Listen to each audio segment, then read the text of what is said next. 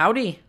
The whole howdy thing is my thing. But you don't know copyright to the word howdy. Wait, how do you know the court shot it down? What? I guess, anyways, howdy. And welcome to Pick It. I have a fun fact about howdy.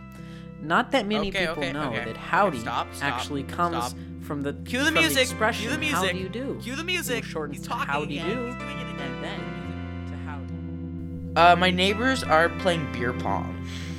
Okay, you ready to do weather in America?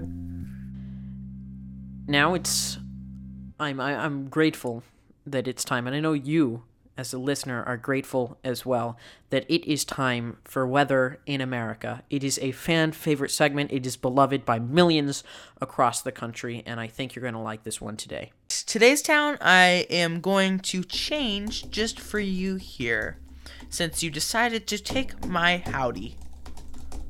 There you go. We're doing Four Corners. No.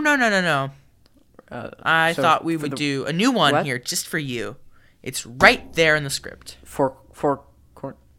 Right there in the script. Okay. Today's town is Kleinfeltersville, Pennsylvania. I thought we were doing Four Corners. It still says in the script Four Corners. You took my howdy. So this is what you get. Okay, well, if you're so insistent on us doing Kleinfeltersville, Pennsylvania, then why don't you read the weather for Kleinfeltersville, Pennsylvania, if that's a real place? Okie dokie then. Okie dokie. Okay. So, you should expect this week, the hot to be the high. This isn't normally my thing, but the high 80s and the low 90s. And you should expect the lows to be high 60s and low 70s in the Okay, night. that's about enough of that. I don't think it's... Wait, no, it's partly cloudy and showers on You some are days. disgracing the world. So, I'm gonna pretend that didn't happen, and we're gonna get into the episode. Today, we'll be discussing the Electoral College and its position in modern American politics. This has been a hot-button issue over the last few election cycles, and it feels like a relevant topic to consider. Thus, we'll be asking the question, why? the Electoral College. So, the Electoral College, aka the one thing you think you know but don't know, but do. Why, Jake? That is such a layered and confusing statement. Like the Electoral College. Things may seem confusing at first, so let's just explain the basics. Yeah, okay, let's go ahead with those. Most people already know this stuff, but it's useful to lay this out. So, go ahead. The Electoral College is a system we use in America to decide our president instead of a popular vote system. Each state gets a number of votes assigned based on the number of congresspeople, which is decided by population. The count of senators, always 2. The states, save Maine and Nebraska, would split their vote assignment, have a winner-take-all system, also known as at-large popular vote system, so whoever achieves the highest vote count in a given state reaps all available points. As you are likely aware, the first to hit 270 points becomes a victor and may claim their prize at the checkout counter, that being the White House. This should be enough for those of you living in the reality where both Hillary Clinton and Al Gore have become president to understand the mess we're coping with here. Now, that's as much as Lorenzo's qualified to say, though I'm sure he could keep talking. I'm very sure. Oh, I can say more. I'm very sure you could keep talking, and I don't want to fall asleep. So, let's turn our conversation to someone much more intelligent, versed on the subject, and relevant to the discussion. He's a man of many capabilities, so let's just have him introduce himself. Valued listeners, the brilliant Professor Lessig of Harvard Law School. Yeah, I don't think about myself as in those ways. I feel like I've been fighting for a long time, maybe a dozen years now, to bring about real reform in the corrupted democracy that we have, and we're still far from succeeding. So I'm eager to feel like I'm accomplished. Hopefully, someday. I'm getting to feel pretty old already, but someday when I'm really old, I can feel that. But so far, I don't feel it. I mean, I've done a lot of things. I feel in what feels now like a long career. I started teaching around 30 when I was 30, and my work originally was about constitutional theory, and it was about how to interpret the Constitution. And then I took up work around the internet. And then a dozen years ago, I took up this fight to address the corrupted democracy that we've given your generation. So with that work, I hope someday I feel accomplished. Lawrence Lessig, in conjunction with his 2016 presidential bid, founded an organization, a nonprofit organization known as Equal Citizens. So this has served as the vessel through which he's conducted a lot of his election-based work with faithless electors, the Electoral College, all that jazz, and it's been a critical component of his ongoing work. Well, when I started this work 12 years ago, I was obsessed with the idea that the core problem, we could call it the root. Henry David Thoreau once wrote, "For every 1,000 hacking at the branches of evil, there's one striking at the root." I guess I felt like the root of the problem was money in politics. And I started a group called Root Strikers, and with my friend Darren Swartz, we started a reform organization called Change Congress, all focused on the need to address the corrupting influence of money in politics. But what I've come to think over the decade since I first did that work is that there's actually a more fundamental problem, a deeper root. And the deeper root is the many dimensions of our democracy where citizens are rendered unequally. So money in politics is just the most obvious example. We have members of Congress who spend anywhere between 30 and 70% of their time raising money from a tiny, tiny fraction of the 1%. And obviously that tiny fraction, like 150,000 Americans, have wildly more influence in our political system than the rest of us. So that's inequality. But not just that inequality. Gerrymandering, are districts drawn for the purpose of giving some types of voters more power than others. That's inequality too. The way we elect the president makes some voters in some states radically more important than other voters in other states. That's inequality too. Or the most grotesque examples are the really blatant, out in plain sight efforts by states to suppress the votes of some people relative to other people, whether you think that's because of their race or because of their party. From my view, it doesn't matter. The point is, this is a built-in inequality in the way we enable the right to vote. So the point is, if you begin to add together all those inequalities, the root is a representative democracy that does not represent citizens equally. And so the idea of equal citizens is to say we need to fight for that equality. We need to fight for an equal power or equal status as citizens. I'm not talking about equal wealth, which would be good. Some people think. I think more equal wealth would be better. I'm not talking about equal talent. Obviously, Taylor Swift is wildly more talented than 99.999% of the world. I'm not talking about equality on those dimensions. I'm talking about political equality, which since the beginning of our republic has been the ideal of a republic, and that we right now so grotesquely violate. And that's what I think is at the core of the problem with our democracy today.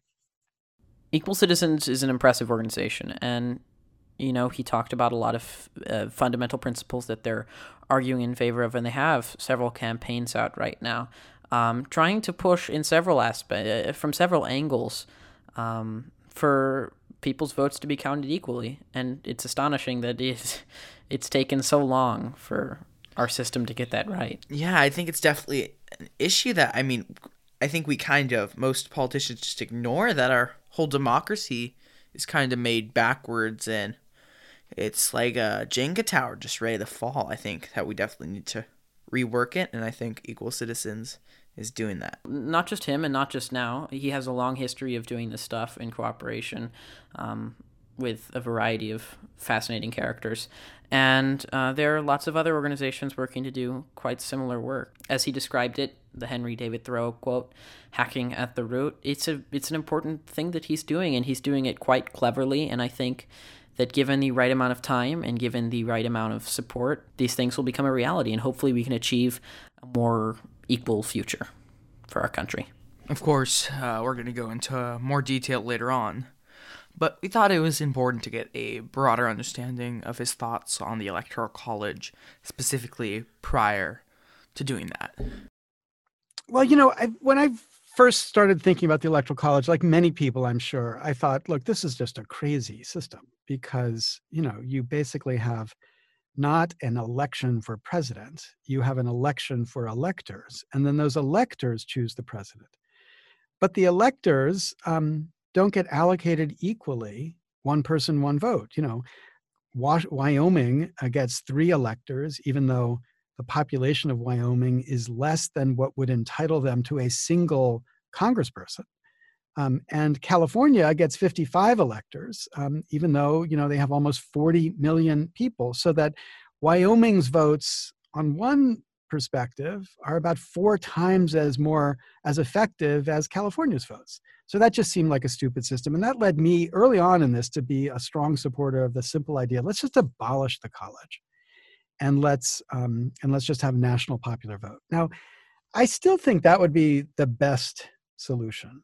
But as I've gotten into this more deeply, I've recognized, first of all, it might be that we achieve national popular vote through something called a compact, which we can talk about, but which is an idea to say that states will allocate their electors to the winner of the national popular vote.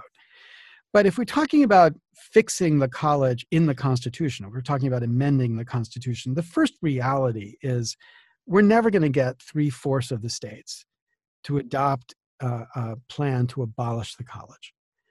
It's just too embedded in our tradition. And small states believe they have an important advantage because of the college. And so they're just never going to join. And there's more small states than 1/4 of the nation. And so we're just not going to get there.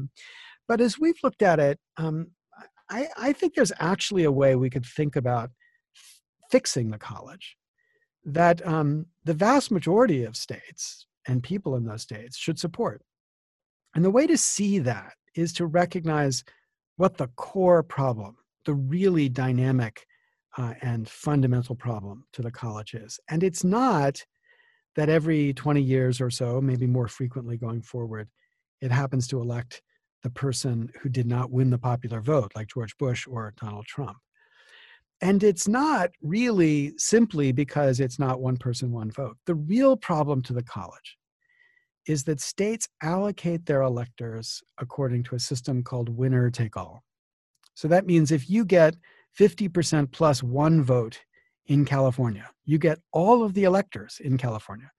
And the loser, the person who got 50% minus 1 vote, gets no electors. Now, the reason that's a problem is that if you think about running a presidential campaign strategically, what that system means is that you will never spend a dime trying to persuade a voter in any state other than what we could call a swing state, a state that could go either way. So think about California. California is going to vote Democratic. There's no doubt it's going to vote Democratic. Joe Biden is going to win California. What that means is Joe Biden is not going to spend a dime trying to get votes in California.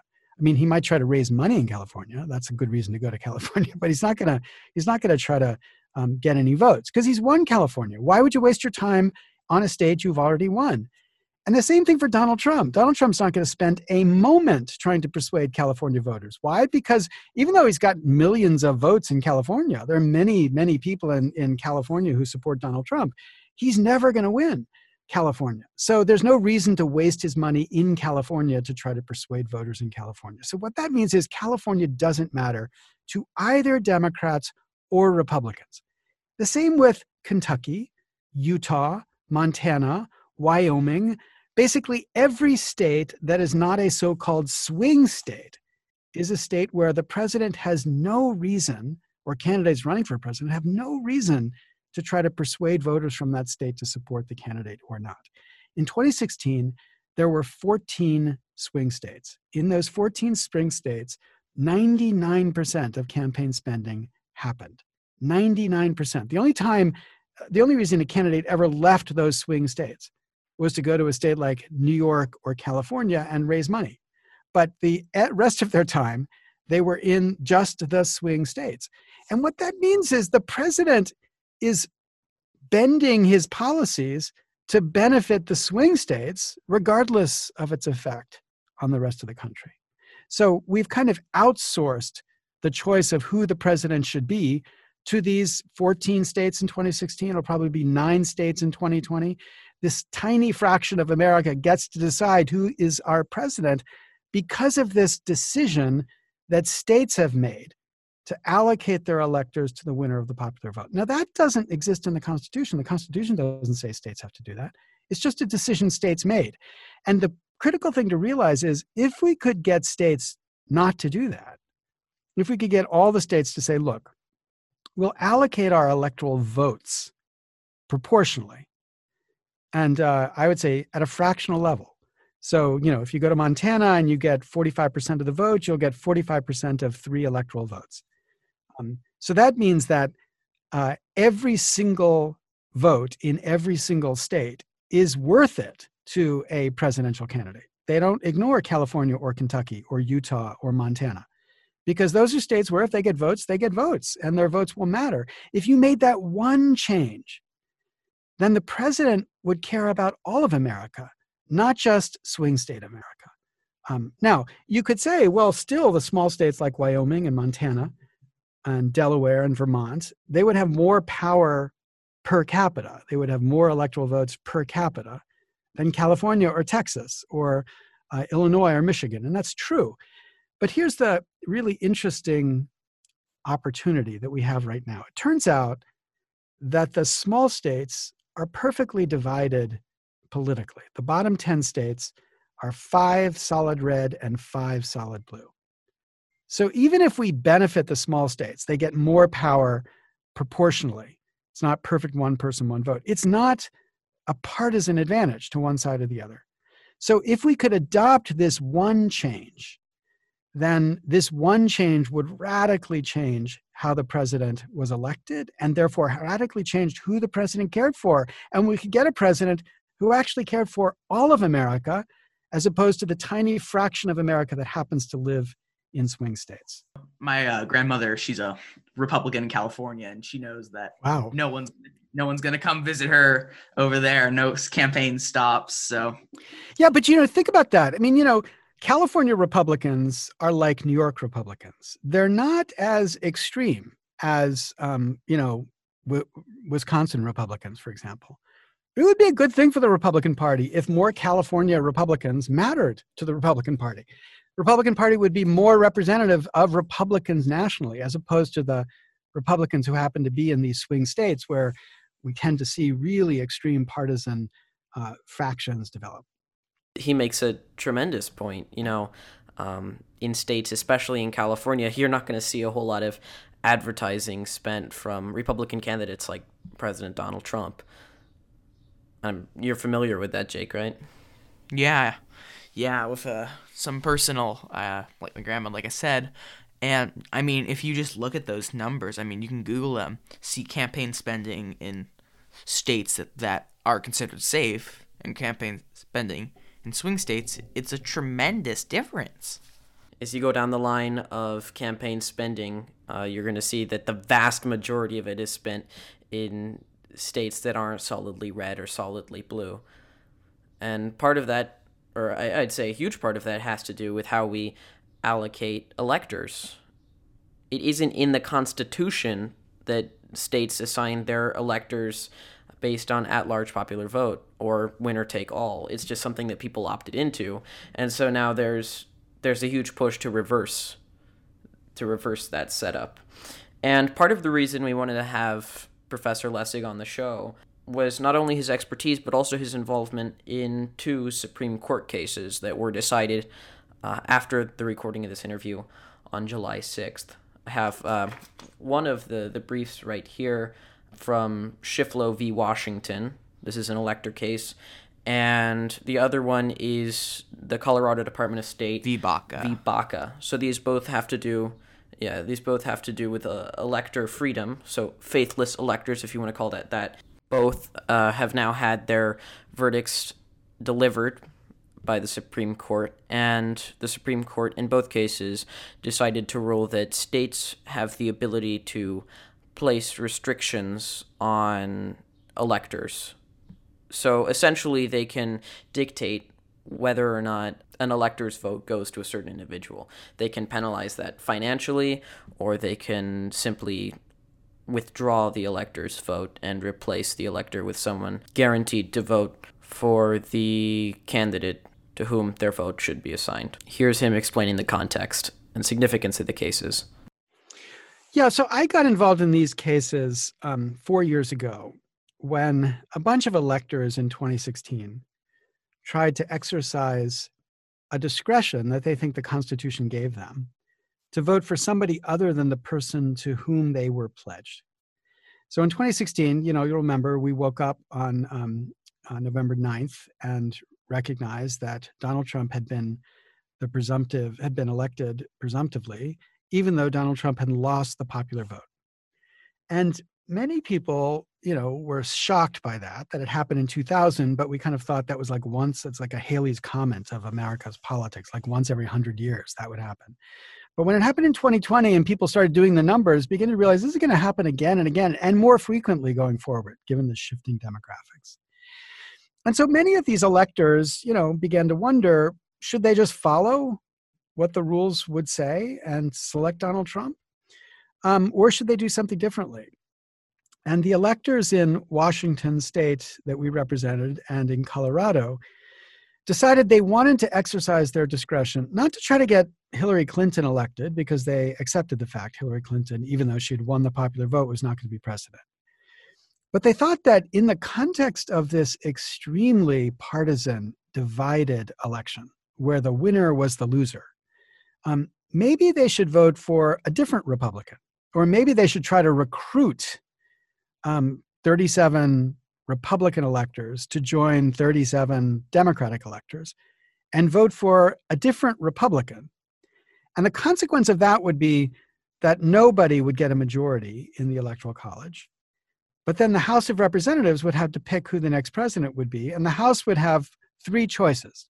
They would have Hillary Clinton, they would have Donald Trump, and they would have this third candidate, who many of them thought should be John Kasich, but whether it's John Kasich or Colin Powell, a third moderate Republican candidate. And it would give the House the chance to say, okay, we're going to affirm what the Electoral College would have or should have said, which is Donald Trump, or we're going to pick a different Republican, but nobody expected they would ever then vote for Hillary Clinton. So that's what they tried to do. They voted contrary to how they were pledged. And after they voted contrary to how they were pledged, they were punished for their vote. So in Washington state, they were fined for the first time in American history.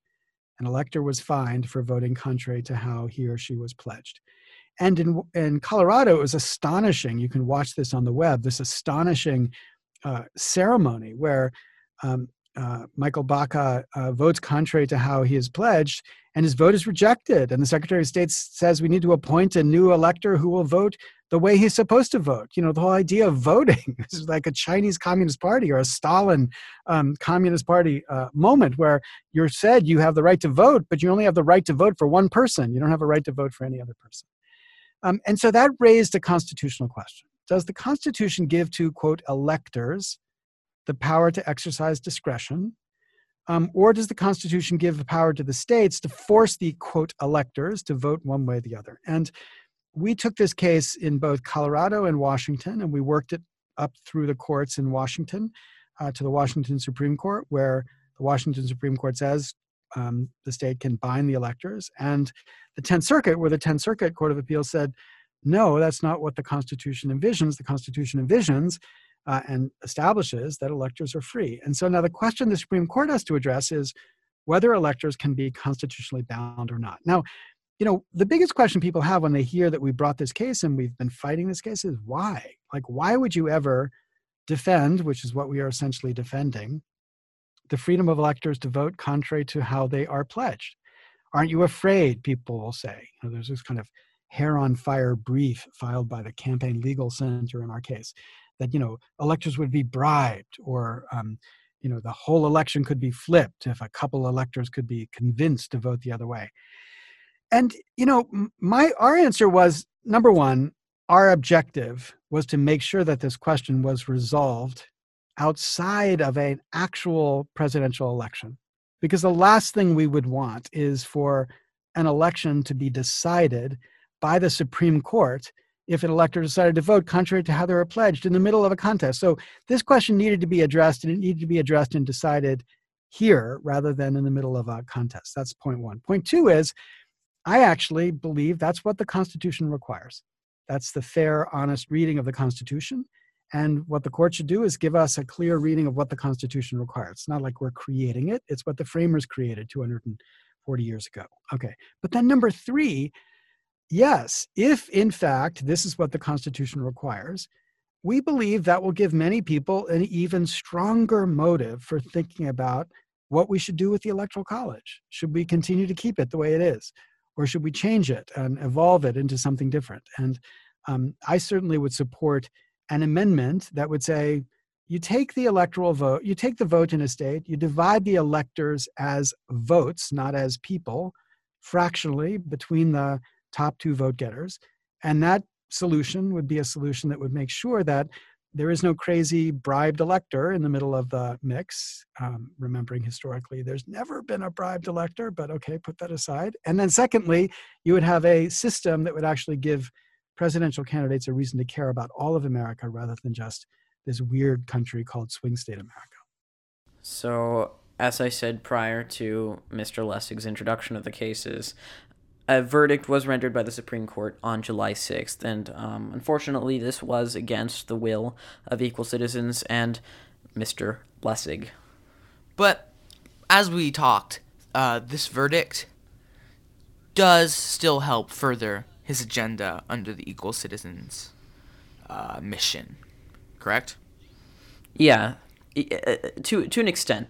From what I've gathered, it doesn't necessarily mean that the push toward a reformed electoral college is completely destroyed, completely obliterated, because one fundamental outcome of the Supreme Court case is that it makes a huge clarification that going into the National Popular Vote Interstate Compact, which is a nifty thing we're going to get into in a second, states are going to be able to enforce certain rules upon their electors. They're going to be able to dictate how their electors vote. And that might be something that states are really interested in moving into this compact, but I don't want to talk too much about the about this reformatted version of the Electoral College known as the Popular Vote Interstate Compact. So let's just let Professor Lessig explain. We did ask him to do so briefly, so that explains his response at the start of the clip. Yeah, so obviously I've made it clear I can't say anything briefly, so no, I can't do that. But I can try to describe it. So the National Popular Vote Compact is a genius hack conceived by, there's an argument about exactly who conceived of it. The Amars, Vic and Akhil Amar, who are professors of law, had written about it in 2000, and then John Koza, who's an extraordinary organizer and guy who actually gave the world, or gave America, state lottery systems, launched this project to get this idea enacted into law. And basically what the law says, what the compact is a promise that states make to each other, that those who are members of the compact will pledge their electoral votes to the winner of the national popular vote, regardless of who happened to win in their state. So what that means is, for example, California is a member of this compact. If the compact achieves 270 electoral votes, meaning states representing 270 electoral votes join the compact, then it kicks into a force. And when it kicks into the force, every state within the compact says, we will pick a slate of electors consistent with the winner of the national popular vote, not with the winner of the vote in our own state. So imagine there's an election 2020. Imagine the national popular vote compact is in force. Imagine Donald Trump wins the popular vote nationally. But California is member of the compact. And California has therefore promised to select the slate of electors consistent with the winner of the national vote. So that's Donald Trump. So California would be obligated to pick 55 Republican electors and have those 55 Republican electors vote for the winner of the for the president of the United States. It's an elegant hack, I think. Hack. I mean that in the affectionate sense of like the way People used to talk about computer hacking before it was about stealing credit cards. It's an effective hack because what it does is guarantee that the winner of the popular vote becomes the president, assuming states don't back out and assuming not enough electors flip to the other side. And so that kind of, without amending the Constitution, it creates the opportunity for the winner of the popular vote to be certainly the person elected president. We don't have 270 electoral votes committed to the compact yet. We're getting close. I think it's just over 200 right now. But it won't be in force in 2020. Instead, in 2020, there's a fight going on right now in Colorado, where Colorado had joined the compact, and now there's a referendum that's trying to get Colorado to back out of the compact. So there's some uncertainty about whether the compact will survive in Colorado, and if it survives in Colorado, whether it can get enough votes to get 270. But if it does get 270 and it remains stable, that's a pretty elegant fix to the problem, to at least the problem of worrying about whether the winner of the popular vote becomes president. It solves that problem. It solves the one person, one vote problem because the only thing that matters is the popular vote. And it also solves the problem of electors because the 270 that you automatically get would be added to other electoral votes that you get from states that are outside the compact, which would mean that there would be enough of a majority that no cabal of electors could ever flip the result. So we wanted to, now that we know a little bit about the National Popular Vote Interstate Compact, we wanted to figure out if it's going to be feasible to use in this upcoming 2020 election. And we just want to know, when does he see this being used? When does it reach 270? Yeah, although it's, very feasible until 2020, until the 2016 election, the people who were pushing the National Popular Vote Compact included many, many Republicans, even though we don't yet have a clear red state who's joined the compact, a big, significant red state that's joined the compact. Many Republicans were pushing it. But after 2016, many in the Republican Party believe that the only way they win presidencies is to keep the Electoral College the way the Electoral College is. Now, I actually think that Republicans are going to change their view about that in 2020. Because I think in 2020, you're going to see the state of Texas and maybe Georgia at least go purple. Not necessarily go blue, but at least go purple. And what that means is if, imagine Texas went purple or blue, no Republican under the existing system would ever be elected president again. If Texas goes Democratic, then they could never get enough electoral votes to win.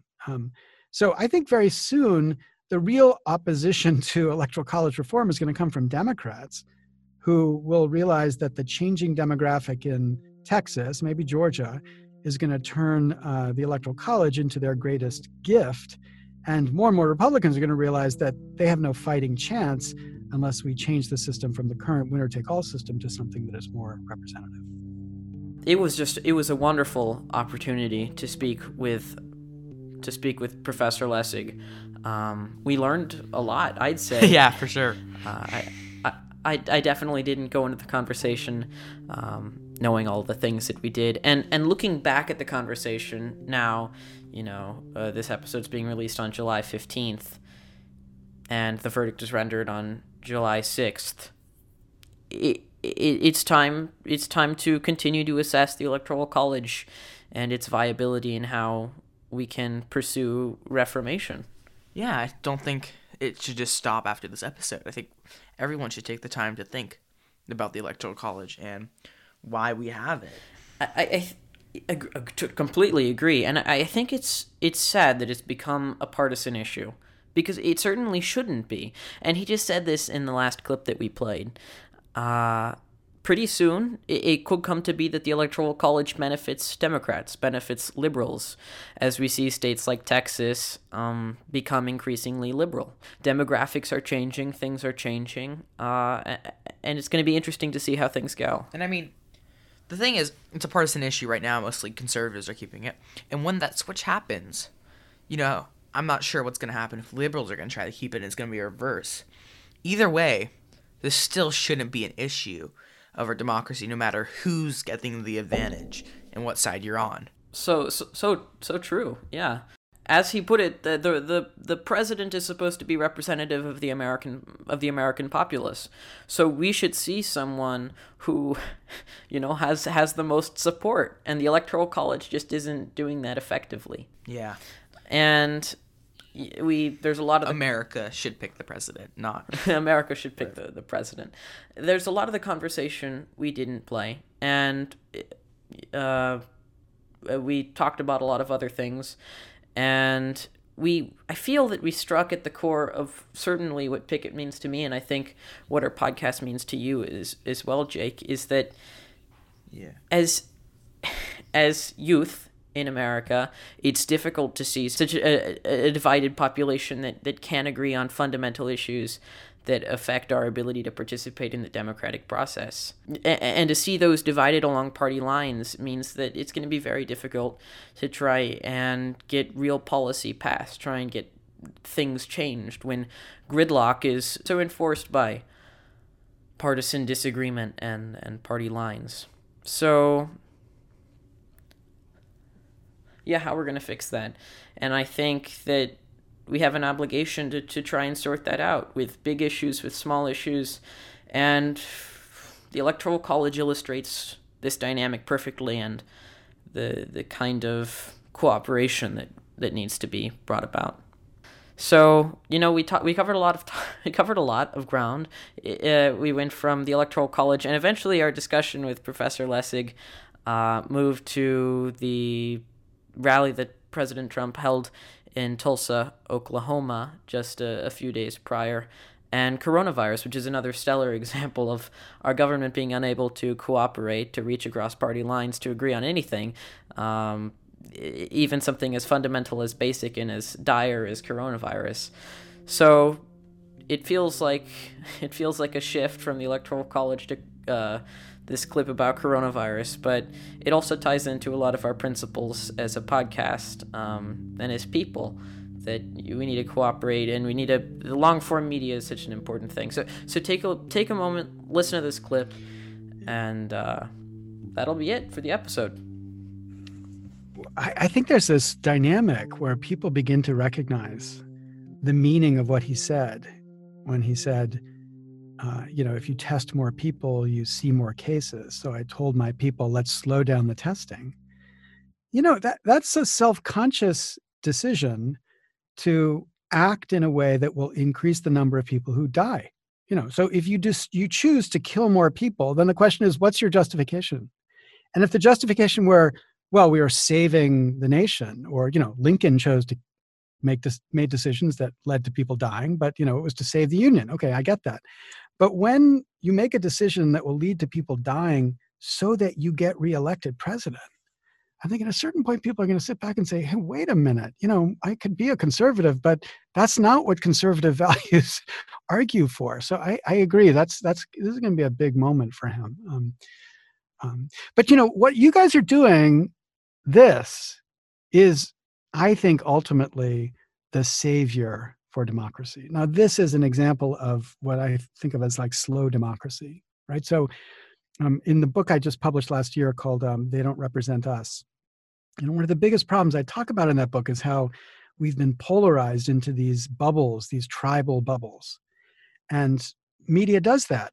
Platforms do it, like Facebook and Twitter, and cable does that, because that's what's their business model. Their business model is to turn us into creatures of hate. But there's these other forms of media for talking about politics, like podcasting, where you get time to think and to work through the issues and to give people a moment to reflect, like it's politics at a human speed, slow democracy. And that, I think, builds a different kind of understanding, an understanding which is more reflective and balanced. And so, I'm so grateful for you doing what you're doing, because the more who do it, and the more we focus people in this space rather than in the Twitter space or a Facebook, especially. I mean, I'm very supportive of what Twitter has been doing, so I don't want to trounce too heavily on them. But more in this space, then I think that's going to be a real some politics can't be explained in rapid fire headlines from like CNN or Fox News or 250 words. So Yeah, I definitely think Yes. podcasts. Yeah, definitely most can. politics. Yeah. Yeah. Yeah, a hashtag can't communicate what an hour-long discussion with an academic or a politician could. Yeah. Yeah. And so you're forced to talk about things that you know you can connect in 10 seconds on. And I often feel like this is the biggest problem we face. You can think of it as the attention span problem.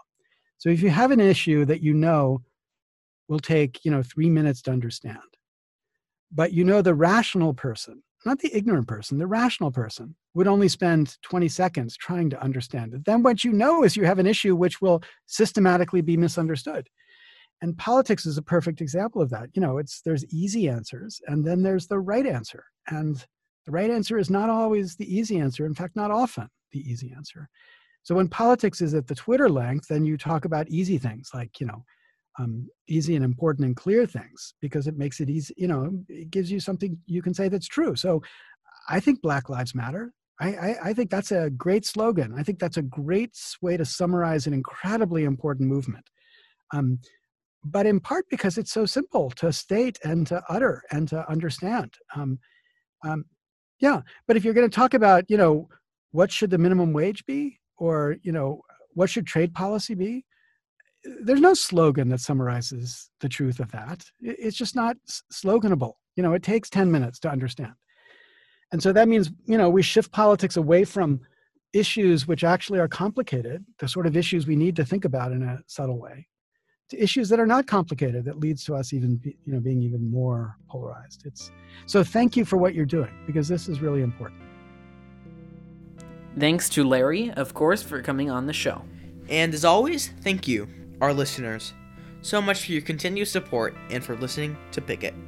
If you'd like to stay up to date on the latest developments here at Picket, you can find us on Instagram and Twitter at Picket Podcast. No space, Picket Podcast. And if you'd like to contact us with any questions or comments, you can visit our website at picketpodcast.com. And we'll see you next time On the Picket Fence with us.